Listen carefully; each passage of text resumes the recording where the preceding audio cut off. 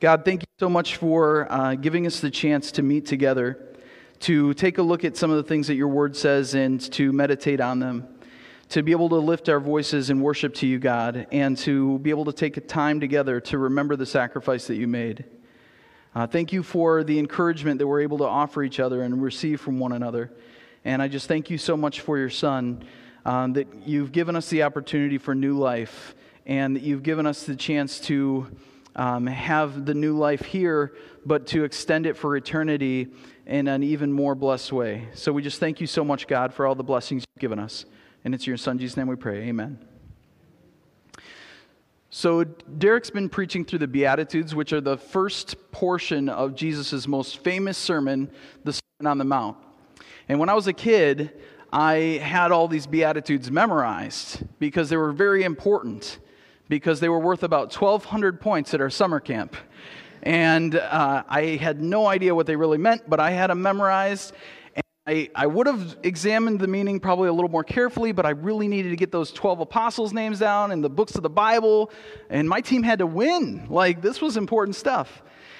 And as I kind of reflect as an adult on the way that I treated Scripture when I was younger, I see that was kind of a really bad pattern that I had. I would make New Year's resolutions to read one chapter every day, and then I would find myself at the very end of the day, I'm like just trying to keep my eyes open in bed and be like, oh, that's right, I got to read my passage. And I'd find the smallest psalm and be like, did it. Awesome, God's proud of me now. And what I've realized is that a lot of Christians that I've talked to have had kind of a similar experience with the Bible at times. Sometimes for them, the Bible is like something that they read to try to make themselves feel better or to try to please God, or is almost kind of a chore or just a routine maybe. And so as we're looking at God's Word today, if you feel that represents the way that you've interacted with Scripture, I want to challenge you to try to make some specific changes based on the Scriptures you're reading. So my question is, what actionable steps can you take after reading Scripture? And there are, as usual, note cards in your bulletins. If you're following along and taking notes, the first one will be, what actionable steps can you take after reading Scripture? Now, that being said, some Scriptures don't really necessarily lend themselves to a specific action you can take. Some rather point to a broader knowledge of who God is. And one of the most important and major themes in all the Bible is that our knowledge of God is crucial. In 2 Peter, the apostle introduces his letter to the church by saying this: "May grace and peace be multiplied to you in the knowledge of God and of Jesus our Lord. His divine power has granted to us all things that pertain to life and godliness through our knowledge of Him, who called us to His own glory and excellence, by which He has granted to us His precious and very great promises, so that through them you may become partakers of the divine nature, having escaped from the corruption that's in this world." And so through our knowledge of God, we get access to all things that we need to know for life, for godliness, and for how to escape the corruption of the world. So the first passage that was there on the screen, we kind of skipped over that, is it says this, and it's Jesus in John chapter 18. He says, "If the world hates you, know that it has hated me before it hated you. If the world would love you as its own, but because you're not of the world, but I chose you out of the world, therefore the world hates you. Remember the word that I said to you, a servant is not greater than his master. If they persecute me, they will also persecute you," which is going to be what our final beatitude is about. So knowing God is critical to our faith, because unlike many other religions, Christianity shares with us the truth that God wants a relationship with us. He doesn't want us to just merely do things to please Him. He cares individually about us, giving each of us value because He wants a relationship with each of us. Every individual person has value because of this, and the greatest human desire is to be fully known and loved anyway. Author Tim Keller says this in his book, The Meaning of Marriage: "To be loved but not known is comforting but superficial. To be known and not loved is our greatest fear. But to be fully known and truly loved, well, that's a lot like being loved by God. It's what we need more than anything. It liberates us from pretense, humbles us out of our self-righteousness, and fortifies us for any difficulty life can throw our way." You know, if you've read or memorized the Beatitudes before, but your reading was routine or inconsequential, I want to challenge you to dig into the meanings of these different Beatitudes. And if you haven't been able to be here for Derek's sermon series leading up to this point, or missed one or two, I want to just encourage you that those sermons are all available online if you guys are interested in kind of going back and viewing any that you might have missed. And if you're not sure where to navigate to find those, that's one of the things you could do at the Next Steps area at the end of service, is just ask, hey, where can I find these other sermons? Because I really want to kind of catch up on that. So what are the Beatitudes? Well, the word beatitude means blessing. And so the Beatitudes are a list of blessings for us, which what's kind of cool about that is, or another way of understanding it, is that we can kind of get a clear picture of how we can be rewarded for the things that we do on this earth. Now, I want to be clear, of course, at Journey and everyone here is so thankful that we don't have to earn our salvation. But I think in the Beatitudes, we're being kind of given a roadmap of how we can earn some rewards. This would have been especially important to the audience at the time for the Gospel of Matthew. You see, the Gospel of Matthew was written to a Jewish audience. It was the gospel to the Jews. And the Jews at the time especially were people who were all about, all right, what can I do right now to earn a reward, to earn a blessing? And so Jesus spells this out in the sermon, and that's why I think Matthew highlights it in the way that he does. And I honestly feel like that impacted Jewish culture so much. I think even Jews today that have had a lot of financial success probably can attribute it to this characteristic of, what can my actions be to earn the most that I can? And I think a lot of Americans can also relate to that idea of, like, really want to be ambitious and try to do our best to try to earn a reward. And so I think that this is, when not greedy, it's a really healthy thing. And I think Jesus appeals to that, and that shows that it's kind of healthy for us to want to use our actions to earn favor. Up to this point in Derek's series, we've covered the first 7 of the 8 blessings in the Beatitude. And each blessing is one that we can still receive today. They are timeless. They did not just apply to the original audience. We can see this in the way that the blessings are worded. Notice that Jesus addresses these blessings to people based on the characteristics that are worthy of blessing, not to a certain group of individuals at that time. And so our final beatitude is in Matthew 5, verses 10 through 11. And those verses say this: "Blessed are those who are persecuted for righteousness' sake, for theirs is the kingdom of heaven. And blessed are you when others revile you and persecute you and utter all kinds of evil against you falsely on my account. Rejoice and be glad, for your reward is great in heaven. For so they persecuted the prophets who were before you." So we see this is really a 2-part blessing. Now, most of the other blessings were to one group. This is really like a 2-part blessing. He's saying, blessed are you when you're persecuted for living the right way, for living in God's way. You're just persecuted for that. And blessed are you when you are living the right way, but people, instead of persecuting you for the right things you're doing, they make up wrong things and make it appear as though you're doing evil. And so the original text really gives us a clearer picture of what this means if we look at the word persecute to really fully get this idea down. And so to me, when I think about kind of digging in and trying to figure out the meaning of a passage, I want to see what was originally written and make sure that English doesn't take anything away from that, right? So the Greek word that it was originally used, The root of the word that was used in this passage is the Greek word dioko, which means to eagerly pursue and follow with malevolent intent. So we imagine someone seeking after us to create harm in our lives. I think that probably can make it so that we can eliminate persecution from things like someone, maybe saying something about the cross decal on our car. I don't think that would qualify as someone eagerly pursuing us with malevolent intent. So sometimes I think Christians in America can see ourselves as victims a little too easily. And I think that's because of our expectations rather than because of our experiences.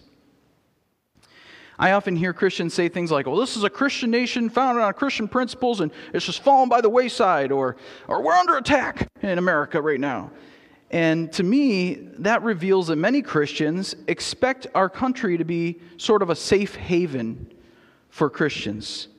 Because even though we understand that people are going to reject Jesus' offer of salvation, for some reason I think some people in the church as a whole in our nation think, well, yeah, but they shouldn't reject our teaching of Jesus' teachings, but that's not something we should necessarily expect. So I think we need to have our expectations align with what the Bible tells us more than what we may naturally think based on our understanding of American history. And I think that those expectations, if they're false, can be more dangerous than we realize. And if we change them based on Scripture, I think we'll move away from victimhood or defensiveness more towards a posture of preparedness and expectancy. 1 Peter 4:12-13 says this, "Beloved, do not be surprised at the fiery trial when it comes upon you to test you, as though something strange were happening to you. But rejoice insofar as you share Christ's sufferings, that you also might rejoice and be glad when his glory is revealed." Now, shortly after Peter wrote the passage, Christians literally were put in trial by fire. He says, do not be surprised at the fiery trial. And interestingly, Christians were brought into the Colosseum and Colosseums of Rome, and they were given a choice. We will burn you at the stake, saying that you're following Jesus Christ, or you can deny Christ and you won't be burned. We'll just send you home. And so this verse had an immediate impact on what was to come. But we also notice that the author of this passage was Peter. Now remember that Peter's posture towards persecution was so defensive that when Jesus was being brought in for questioning in the Garden of Gethsemane, he drew a sword and lopped off the ear of one of the soldiers. And so we see how Jesus' teaching changed Peter's posture towards persecution. Now he's saying, rejoice. So going from drawing the sword, I will die, to, okay, I'm going to rejoice at my persecution. So what kind of persecution should we expect and be prepared for in the context that we're in now in America in 2021? Well, in order to answer this question, let's look again at what those verses say.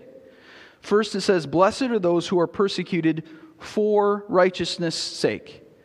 So what is the church doing right now in 2021 for the sake of righteousness, for trying to preserve God's right way? There are a few things that come to mind for me, and I'm sure that there are others that will come to mind for you. So if you're taking notes, maybe jot down in the margin some other ideas that you have of why we might expect to be persecuted. It might be a good conversation later this afternoon with someone. So the first thing that I noticed, and I'll say that I'm going to have some blanks in the outline if you're following along. I'm just going to go through these really quickly, and then we'll kind of dive into each one a little bit more. So if you're like, whoa, you're moving too fast, I'm trying to take notes, no worries. First one is that Christians are trying to preserve the gender roles and distinctions that God defines for us in His Word. So this is something that the church is trying to do for righteousness' sake.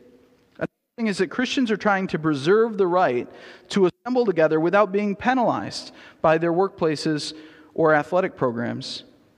And the third is that Christians are trying to avoid being taxed more for being Christians. So those are some things I think that we're doing for righteousness' sake so that we can use our resources more wisely. And I'll get into that a little bit more in a moment.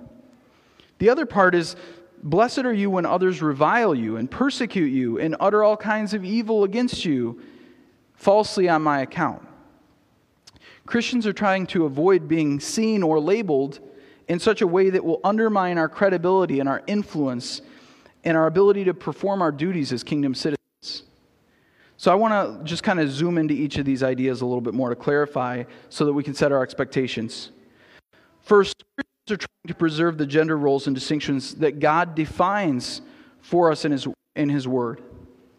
In the world today, I think people often make the mistake of jumping to the assumption that God and His church are anti-LGBT people. And I think that's a mistake. Rather, I think the agenda of the LGBT movement moves in opposition to God's teachings. In other words, the biblical teachings of Christians are not persecuting the LGBT community.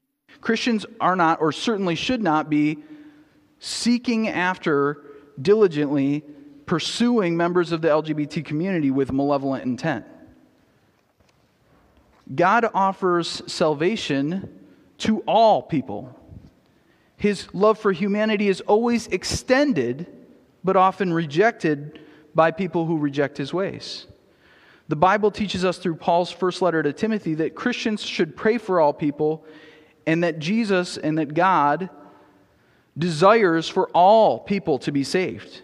So this passage is 1 Timothy 2, and verses 1 through 4 say this: First of all, then, I urge that supplications, prayers, intercessions, and thanksgivings be made for all people, for kings and all who are in high positions, that we may lead a peaceful and quiet life, godly and dignified in every way. This is good and is pleasing in the sight of our Savior, who desires all people to be saved and to come to the knowledge of the truth. So if God's attitude towards humanity is that He wants all of us to be saved and He's extending that offer to everyone, why am I saying that we should expect to be having increased persecution from the LGBT community?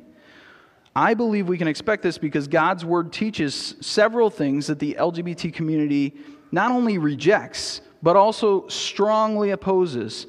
God's Word teaches us that a marriage should be between one man and one wife. It teaches us that there are specific gender roles that we should have for people, whether they're married, in the community, in the church, single. All of these things are not in line with what LGBT community believes. In addition, the Bible teaches that men and women should not try to alter their appearance, to try to appear as the gender that they're not. And so these teachings are actually abhorred by the LGBT community, and often they're rarely tolerated. And so after writing this part of the sermon, I learned about a story that happened this week in British Columbia that was just mind-boggling to me. So there was a man whose daughter was 14 years old, and she was in the school system, and she went to a counselor for maybe anxiety or something like that, and the counselor was like, well, have you considered that it could be this? And so she's like, okay. So she starts taking like hormone therapy and decides that she's a boy. And her dad learns about this later. It was all done against his will. He had no knowledge of it. And he's like, hold on, I feel like you're stealing my daughter away. This is a 14-year-old girl, and you didn't even let me know what's going on? And they're like, that's a 14-year-old boy, sir. And he's like, no, she is a girl. He wouldn't use the pronouns that they said you need to use. And this is where it blew my mind. My mind would have been blown if he got fined for this or something, but he literally was put in prison. So that was this week in British Columbia. I'm like, that is mind-boggling. Also, they made it so that he basically couldn't talk to any media outlets or he would face a greater penalty. So you can check that story out. But that's the type of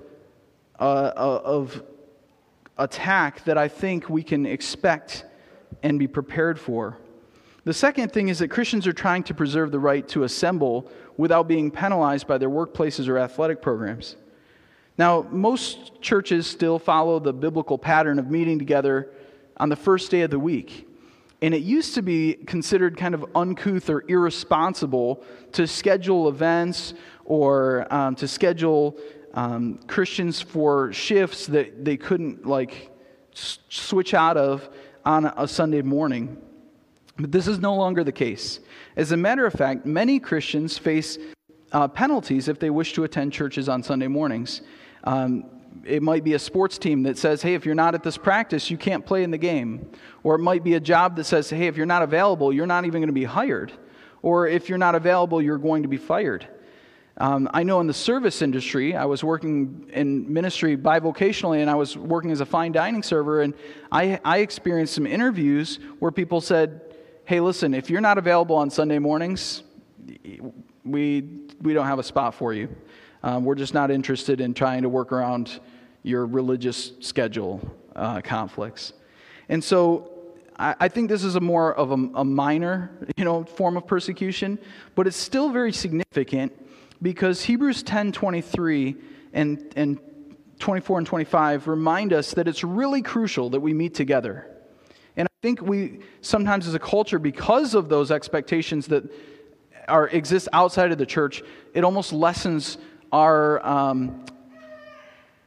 importance of being together, I think. So it says this, let us hold fast the confession of our hope without wavering, for he who promised is faithful. And let's consider different ways to spur each other on to good works and to different ways of loving each other.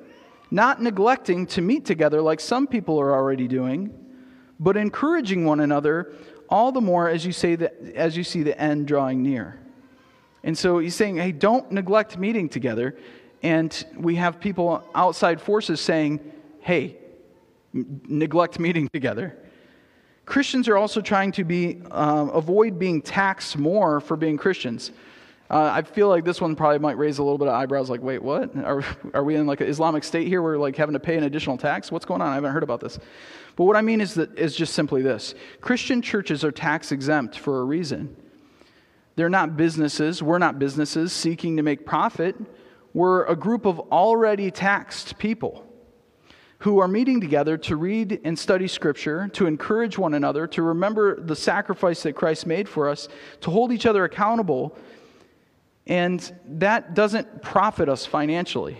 We're not here exchanging goods. But more and more, the church is viewed as some sort of political organization or a business that should not receive tax exemption. If the church is no longer tax exempt, it will mean that Christians are taxed an additional amount that other non-Christians are. So I think that's a significant point. The fourth thing I mentioned is that Christians are trying to avoid being labeled in a way that undermines our credibility, influence, and ability to perform our duties as kingdom citizens. And I think this happens in a number of ways. I mean, I'm sure that we've all seen this. We've all been probably insulted with some of these insults for refusing to bow to human autonomy and human choice. We're often called bigots. Because we hold traditional values and we take a hard stand against communism and anything that looks like it, sometimes no matter what our political affiliation, we're viewed as far right or nativist, only caring about Americans, and fascist even by political extremists. In the past couple of years, the church has also come under fire, and I don't know about you guys, but I think a lot of people in the church have been called racist, which blows my mind. So there's been this big push in the public school system to be anti-racist, and the desire of our culture, so we're told, is to end racism. But the church has been spearheading the movement to end racism for a very long time, saying, hey, the only difference between races is just skin pigmentation. We're all one human race, descended from Adam and Eve. So we've been preaching this message for forever in the church, that we should be anti-racist. Yet how then are we considered racist? Well, because we haven't necessarily cast all of our support behind organizations that also have other affiliations. So while we can say, oh, there's an anti-racist portion of your beliefs, we agree. But we don't agree with socialist philosophies. We don't agree with LGBT movement affiliations. We don't agree with some people, some races, or some skin pigmentations being taxed more to pay reparations to others. We don't necessarily agree with these things. When I was becoming certified for teaching, I had to undergo a diversity conference that I was required to attend for one of my classes. And one of the speakers was a leading anti-racist speaker named Angie Thomas. She authored the book, The Hate U Give, which then became a movie, and all the schools that I knew of pretty much were all taking their kids on field trips to go see this movie. And this speaker was going on, and she's talking about how we need to, be more aware of racial differences. And at the end, she said, I want to be clear. She had kind of gone off on this side tangent. She's like, I want to be clear. I'm not advocating that we assassinate then President Donald Trump. I want to be clear that. But, she said, if you see me afterwards, I can be more candid, and maybe we can brainstorm some ways. I was like, this is mandatory for me to become a teacher in the United States, to hear someone say, hey, let's collaborate here on how to get rid of the president. I'm like, what? What does that have to do with race at that point? And yet the church, if they don't accept this and fall in line with it, can be called racist.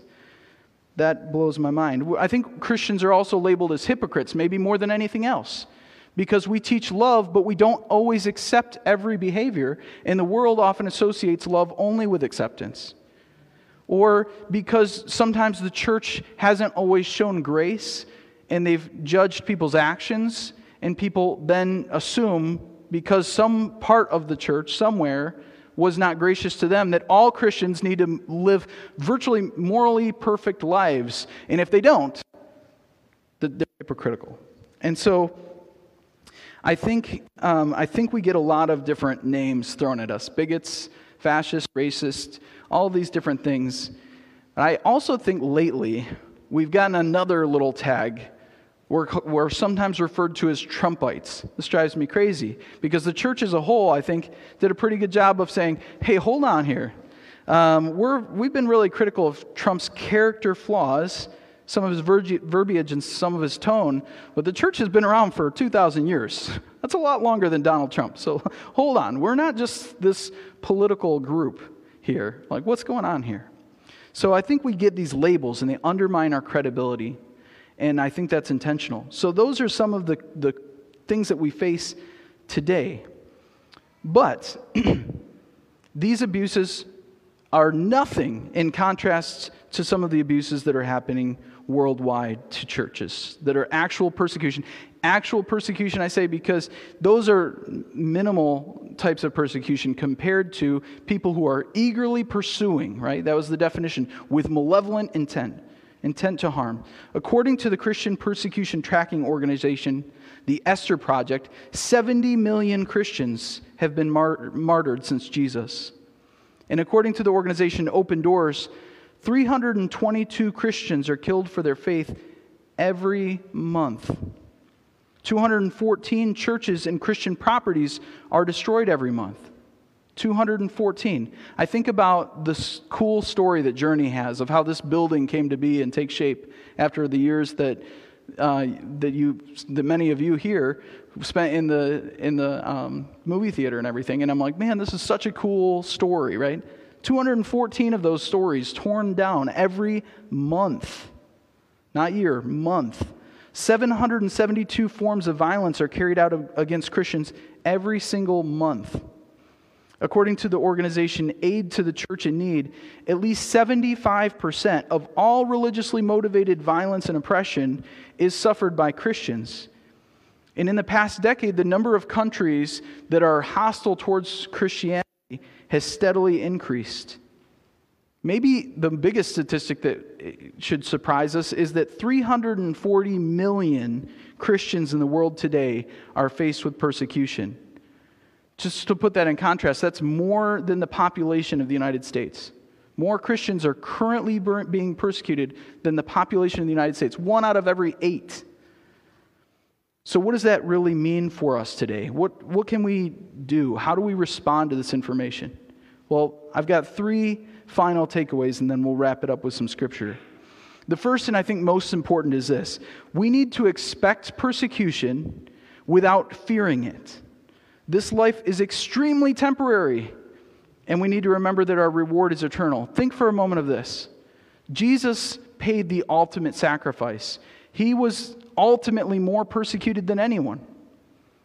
And yet the payoff for what he did was worth the persecution in his mind, right?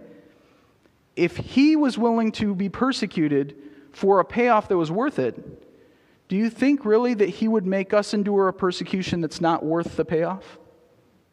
So even for the Christians who are being beheaded on live stream, whatever the persecution is that they're facing is not going to be greater than the reward that they get.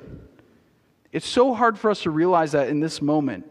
I mean, imagine if one of our church members or our church family was being tortured or was beheaded on live stream. I think we would be going nuts. But think about this. I mean, I'm not saying that we should be like, oh, that's fine. But think about this. This life is so short. The Bible says it's like a vapor. But our blessing that God's going to give us, whatever that looks like, we don't know exactly, is going to be more than worth whatever that was, because it's all of eternal, that blessing will last. That makes me almost wish, it makes me almost wish, go ahead and persecute us, world. You know? Go ahead and persecute us, because the blessing will be worth it. Hebrews 10, 32 through 36 says this, "But recall the former days, after you were enlightened, you were endured a hard struggle with sufferings, sometimes being publicly exposed to reproach and affliction, sometimes being partners with those that were so treated. For you had compassion on those in prison, and you joyfully accepted the plundering of your property." Like, okay. "Because you knew that you yourselves had better and abiding one in heaven. Therefore, do not throw away your confidence, which has a great reward, for you have need of endurance, so that when you've done the will of God, you may receive what is promised." The second thing is that we need to try to recognize why we're about to face increasing hostility and try to represent Christ clearly so that slanderous lies about the church are seen by other non-Christians, and I think this is likely to draw people to the church. Maybe you have watched a sports game. This is a really kind of a poor analogy maybe, and you've seen a team that gets like all these unfair calls, and maybe you don't really have a dog in the fight, so to speak, and you're like, I don't really know who I want to win, but these people that are taking all the bad calls, like I want them to win now. Or maybe you've seen someone that suffered something that they didn't deserve, or maybe was gossiped about, and it turned out to be like a false accusation. I think when we see those people, we're automatically drawn to them like, oh man, I feel so bad that injustice has occurred to you.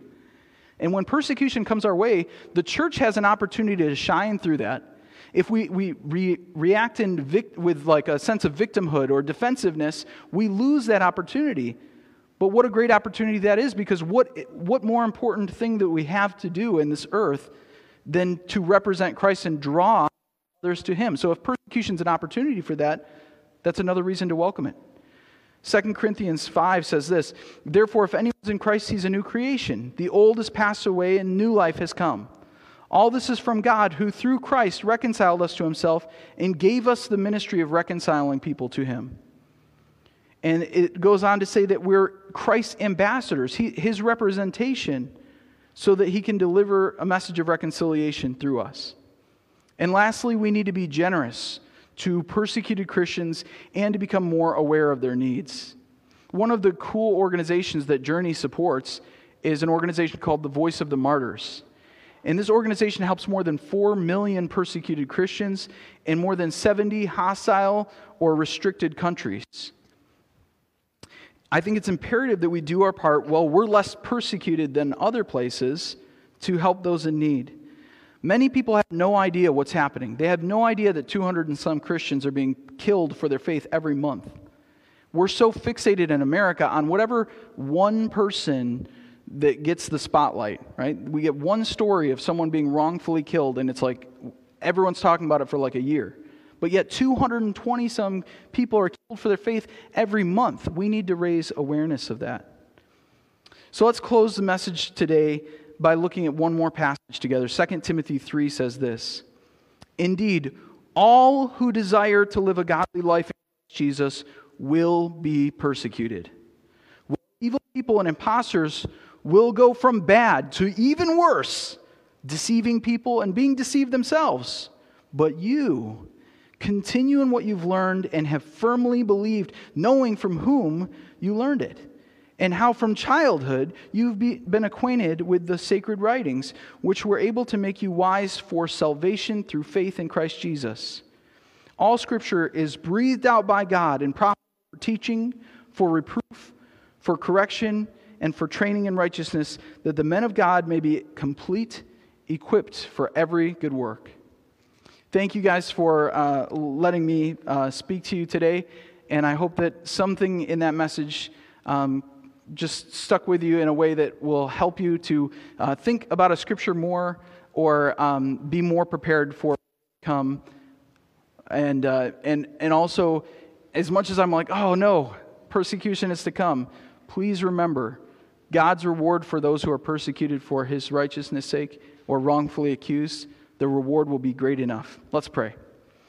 God, thank you so much for allowing us to be saved by you, to be allowed to have complete hope and trust and confidence in you, so that we know that no matter what we have to endure here, you will be the great God of justice and the great God of love and reward. Thank you for spelling out different ways that we could be rewarded by you in your Scripture.